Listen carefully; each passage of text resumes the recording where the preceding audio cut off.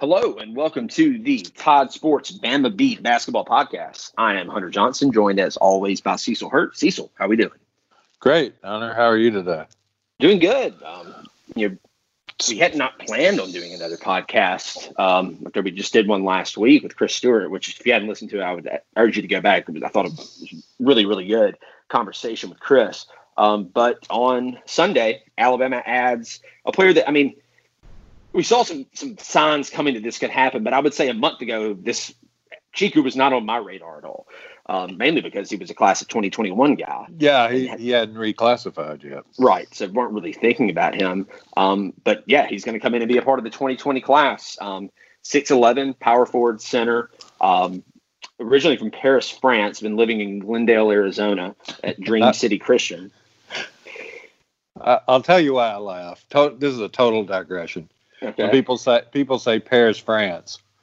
I had gotten so conditioned when I was covering Gene Stallings when he was the coach at Alabama, and whenever Coach Stallings would say Paris, he meant Paris, Texas, right? Which is where he was from and where his ranch was from. So now every time I hear that somebody's from Paris, I think they're from East Texas. I think they're from East Texas, Gene Stallings territory, where he still has his ranch. And, right. Well, where I've actually been, although unfortunately it was for a funeral, but I've been to Paris, Texas. Not been to Paris, France. I have not either, but Tchikou is actually from the lesser known Paris. That's right. And is ranked by 24/7 in their composite rankings, 58th best player in the country. Rivals has him a little bit higher at 36. Yeah, I think he's probably higher than 58. I think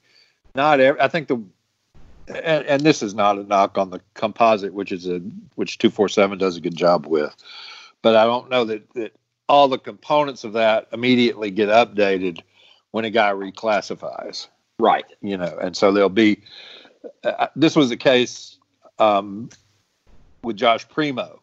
Mm-hmm. That at somewhere you see him ranked 56th or 57th, but it was because one of the services didn't rank non-American players. Right. And then Tchikou, who is playing in America, who is ranked, but not everybody instantly updates for reclassifications. And he didn't officially reclassify until I think the June 30th. Yeah.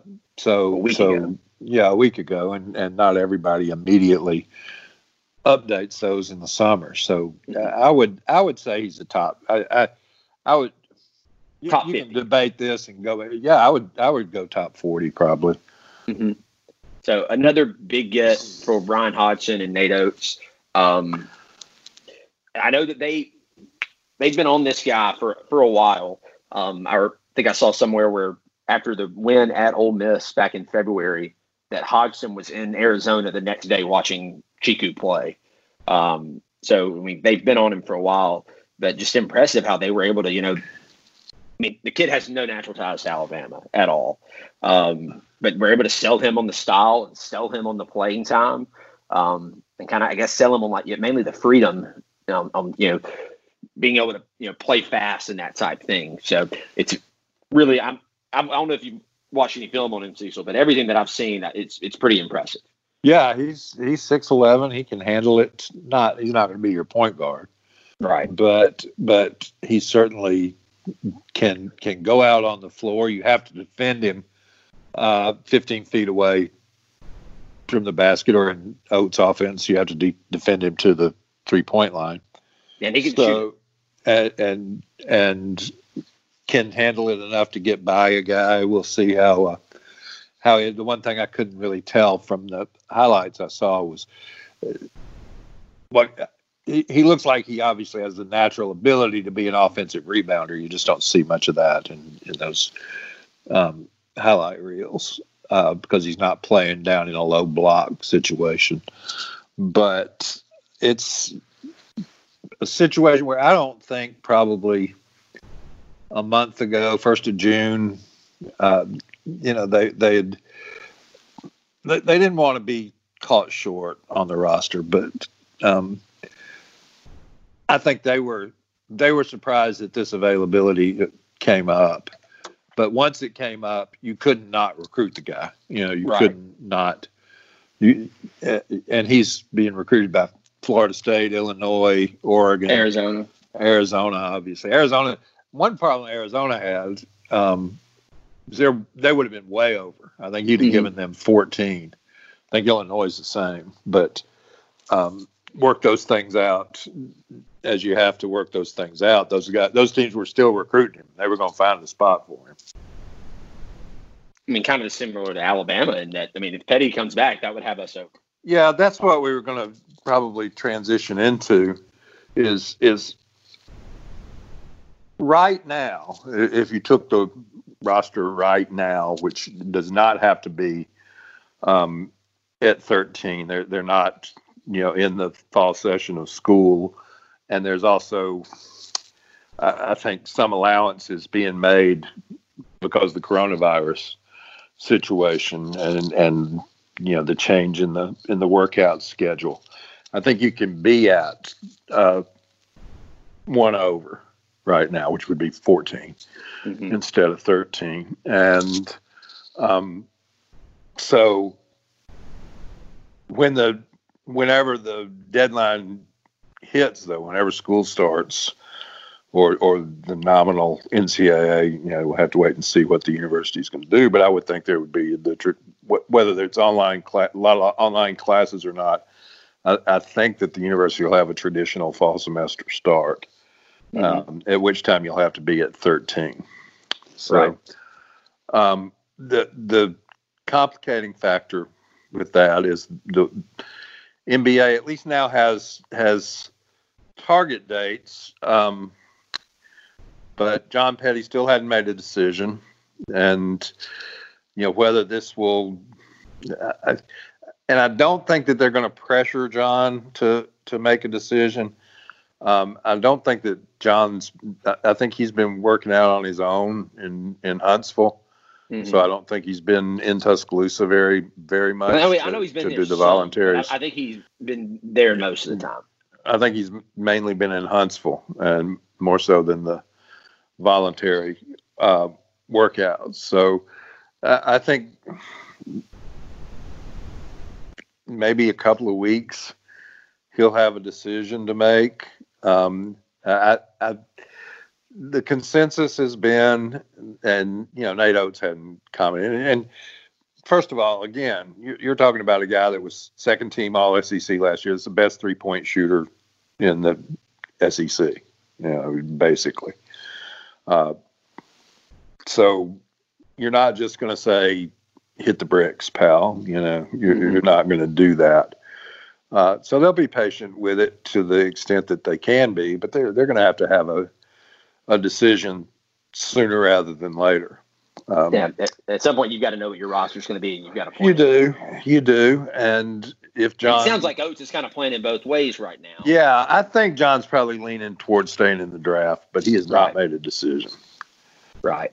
And I get it. If he thinks he can be that top 40, top 45 guy, then it's smart to go. Got one kid, another on the way, and he wants to be able to take care of his kids. I get that. Yeah, and you don't know exactly how the upcoming season, the 2021 season, is going to be structured. You don't know. I think right now everybody's hopeful that it'll start, in 1st of November and run on it, but nobody knows what the calendar is going to be. With that, Rick Pitino had a proposal to start it in January. There's been some proposals that are to play conference games only, and I wouldn't necessarily have a problem with 20 conference games, or 22, but then I don't know how, when it comes to selection, if you hadn't played anybody outside the league, how do you measure leagues? How do you know who's good? If a team is let's say 20, just round number, you got a team that's 13-7 in the SEC, and you've got a team that's 13-7 in the Pac-12. How do you compare them at all? Mm-hmm. So it would be, and how do you take what's your basis for taking an 11-9 Big Ten team, who may be a really good team, but you're going to take them over a 22-8 team in the American or CUSA. Right. There's got to be at least. I think you need at least 2 weeks, at least 4 non-conference games, just so you can get some baseline. Be some great games. And then how do you figure out which of those games you're going to play? Like how do you choose those for? A lot of logistics that we're not going to get into here, but because we're really talking about John's decision, but that's part of it. Is what his schedule as a professional would be, and whether you just go to a team's camp, get ready for not this season, the bubble season, but next season, or do you come to college, try and help your stock, and try to become a first-round draft pick, try to become a first round or a solid second 37 pick or something. Right. So what would you think? Let's assume John does come back. Then what's your thought on how you manage the roster? We're going to make Hunter the general manager here. First you'd sell some pickles. Yes, for sure. I really don't know. I'm real hesitant to just I like the guys that we have on our roster. I'm pretty hesitant to say, oh, well, let's just get rid of him. So, I mean, I think that you're probable because, I mean, either it's going to be pretty much you're getting rid of somebody or maybe I don't think you're talking anybody into giving up the scholarship for a year. I don't see that happening. Right.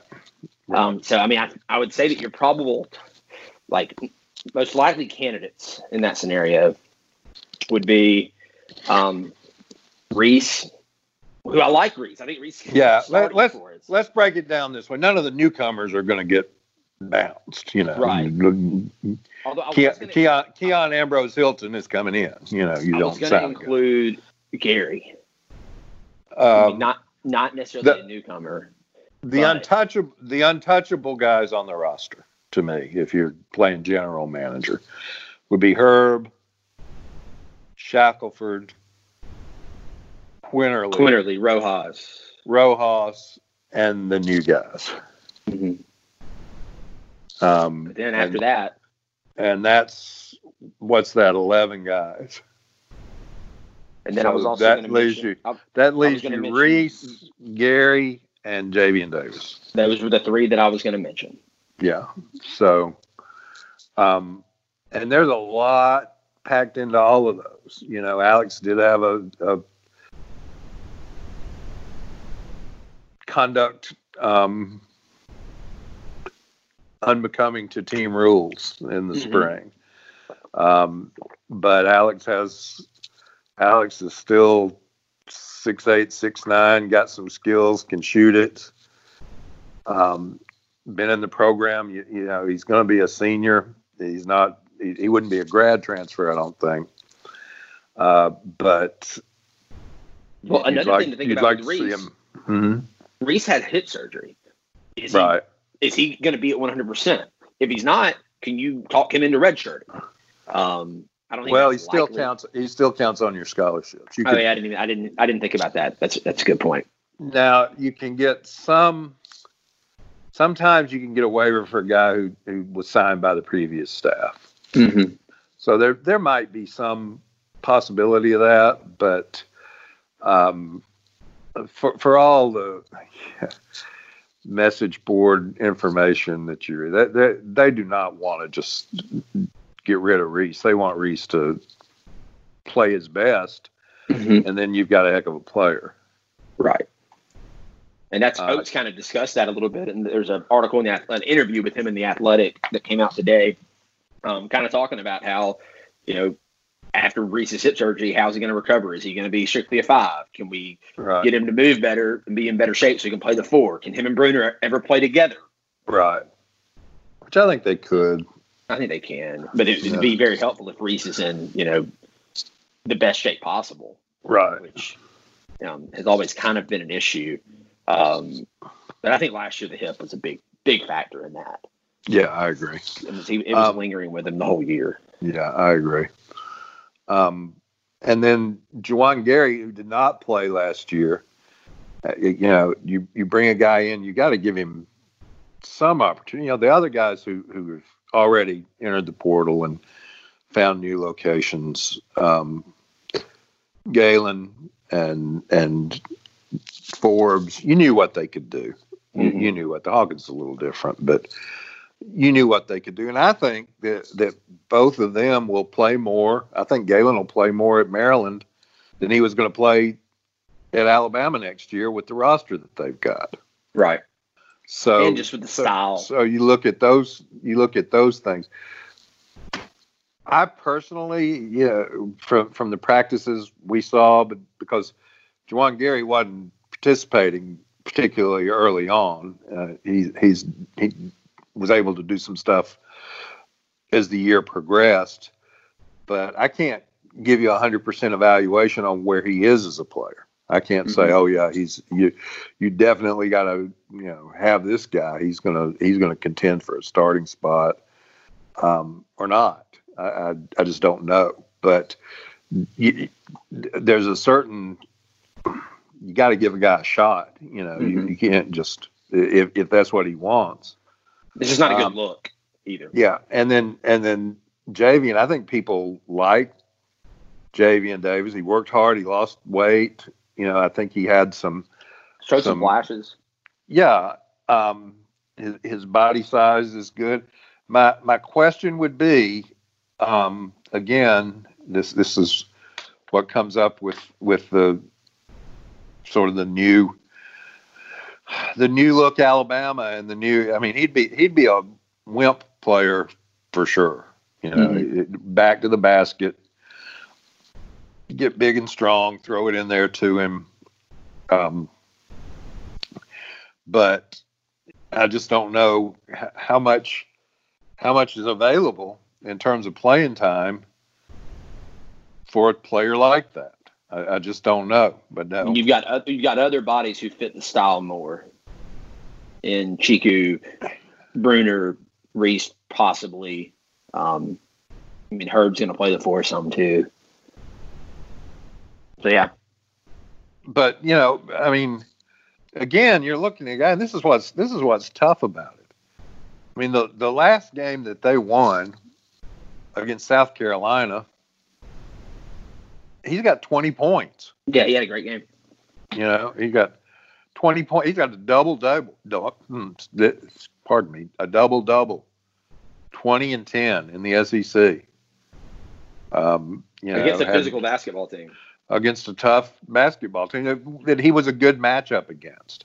Right. And there's going to be other times that he is. And there's going to be some times that he isn't. Yeah, exactly. The overtime game down at Auburn, when they needed somebody to kind of bang with Wiley, and he just couldn't, the way that game evolved, you couldn't have Javian on the floor offensively very much. Mm-hmm. So I think he played 5 minutes, and right. So and that's what you're talking about, style of play. Because they got so far behind Auburn, and then they had the big comeback, as everybody remembers, and that was from really spreading it out and really shooting it, and just Auburn couldn't guard them very well, and ended up losing in overtime, but had spotted Auburn 16 points. So yeah, I think that game showed a lot about how Oates would really, really like to play. Yeah, start watching that game at 16-0 Auburn, and you'll see how hard they can be to defend. I've actually gone back and watched that game after 16-0. Yeah. Mainly because when they got after the 16-0 run, I was drinking so much I didn't really remember a ton about about what happened afterwards. Well, it's. I looked down and I had 4 or 5 old fashions at halftime. I was at session. I was like, man, I got to go home. I can't be here for the second half of this. So I think with Gary, and again, I just can't. I just can't say, yeah, Gary really fits the style. He can really stroke the three, because I hadn't seen it. I hadn't seen it. I'm not saying he can't do it, but I hadn't seen it in the very limited practice access that we get. So and he's another. Before this recruiting class, I feel like we didn't really have a lot of guys with his body type. That guy that can play kind of the 3-4 spot, between 6'6", 6'7". Well, now you brought in a bunch of those guys, so it's kind of like you have a lot of the same pieces. That's what he wants. He wants big, long wings. But there's more of that on the roster now. There are plenty of that on the roster. They can do a wide variety of things. Again, I don't know. I think of the newcomers, you have to be a little bit wary. I'll say that because you hadn't seen them. You can't put too much pressure on any of them. I would say, Tchikou and everybody's excited. Everybody should be excited, but he's got to adapt. He's got to adjust. Primo's the same way. I mean, super athletic. Got to adapt and adjust. I would think that those two would play. If I had to rank the newcomers in how much they'll play and what kind of impact they'll have, I'd go Bruner first. Then probably Primo for a couple of reasons. Keon Ellis probably, because you don't sign a junior college guy unless he's going to play. Tchikou, and then we'll see. And I'm not saying these guys won't play, won't come in and be great, but I think you may see some developmental time for Ambrose Hilton and Miles, and see. I think that who are similar type players who really fit the Nate Oates mold. There's 6'7", 6'8". Long guys can really shoot it, but that's what I kind of see out of the newcomers. All right, I would pretty much agree with all of that. So, a quick break. I'm going to tell you a little bit about Wickles. Wickles, wickedly delicious pickles, relishes, okra, and much more. Wickles are proud to be Alabama owned and made using a family recipe 90 years in the making. From Saturday sandwiches to Christmas dinner, their unique recipe used to be reserved for family and friends who were lucky enough to get a hand on a jar. But since 1998, they've been bringing the sweet heat and bold and tangy recipes into your home. Learn more about them at WicklesPickles.com and find them in your local store in the pickle aisle. Let's get wicked. I actually had a sandwich for lunch yesterday with the red sandwich bread, spicy sandwich bread. Outstanding as always. It's probably my favorite of their offerings. So, Cecil, you got anything else for us? No, I wanted to finish up just a thought on Javian Davis. I think everybody likes Javian. I'm not singling him out. I don't know that he would. First of all, I don't know the situation's going to arise because John may stay in the draft. The one thing I would say about Javian is if he went into the portal, he would be a highly coveted player. Now, he'd have to sit a year, unless he got a waiver of some kind. But you put him at a team that plays at a different tempo, plays a different style, plays the way Texas A&M played last year. Mississippi State, Tennessee to some extent, or to go outside the conference. I would say Purdue, but I don't know. I think you got to be 280 pounds to play in the post at Purdue. but there are a lot of teams that still throw it in there. Try and get the ball inside. Like I say, Galen's going to play more at Maryland than he played at Alabama. There are a lot of teams that play that way. So there would be a lot of interest in him from Big Ten type teams. Minnesota plays that way. Ohio State to some extent. I don't know if they would have an opening, but there are a lot of teams in the Big Ten that don't play at anywhere near Alabama's tempo. No, Alabama's got the fastest tempo in major college basketball. Not to disrespect Houston Baptist, but no, of the Power 5, Power 6, however you say. I don't think there's anybody. I think statistically Arizona State's the closest, but there's nobody that's really playing at that tempo that Alabama plays at. So he would certainly have a lot of suitors. He would have a lot of interest.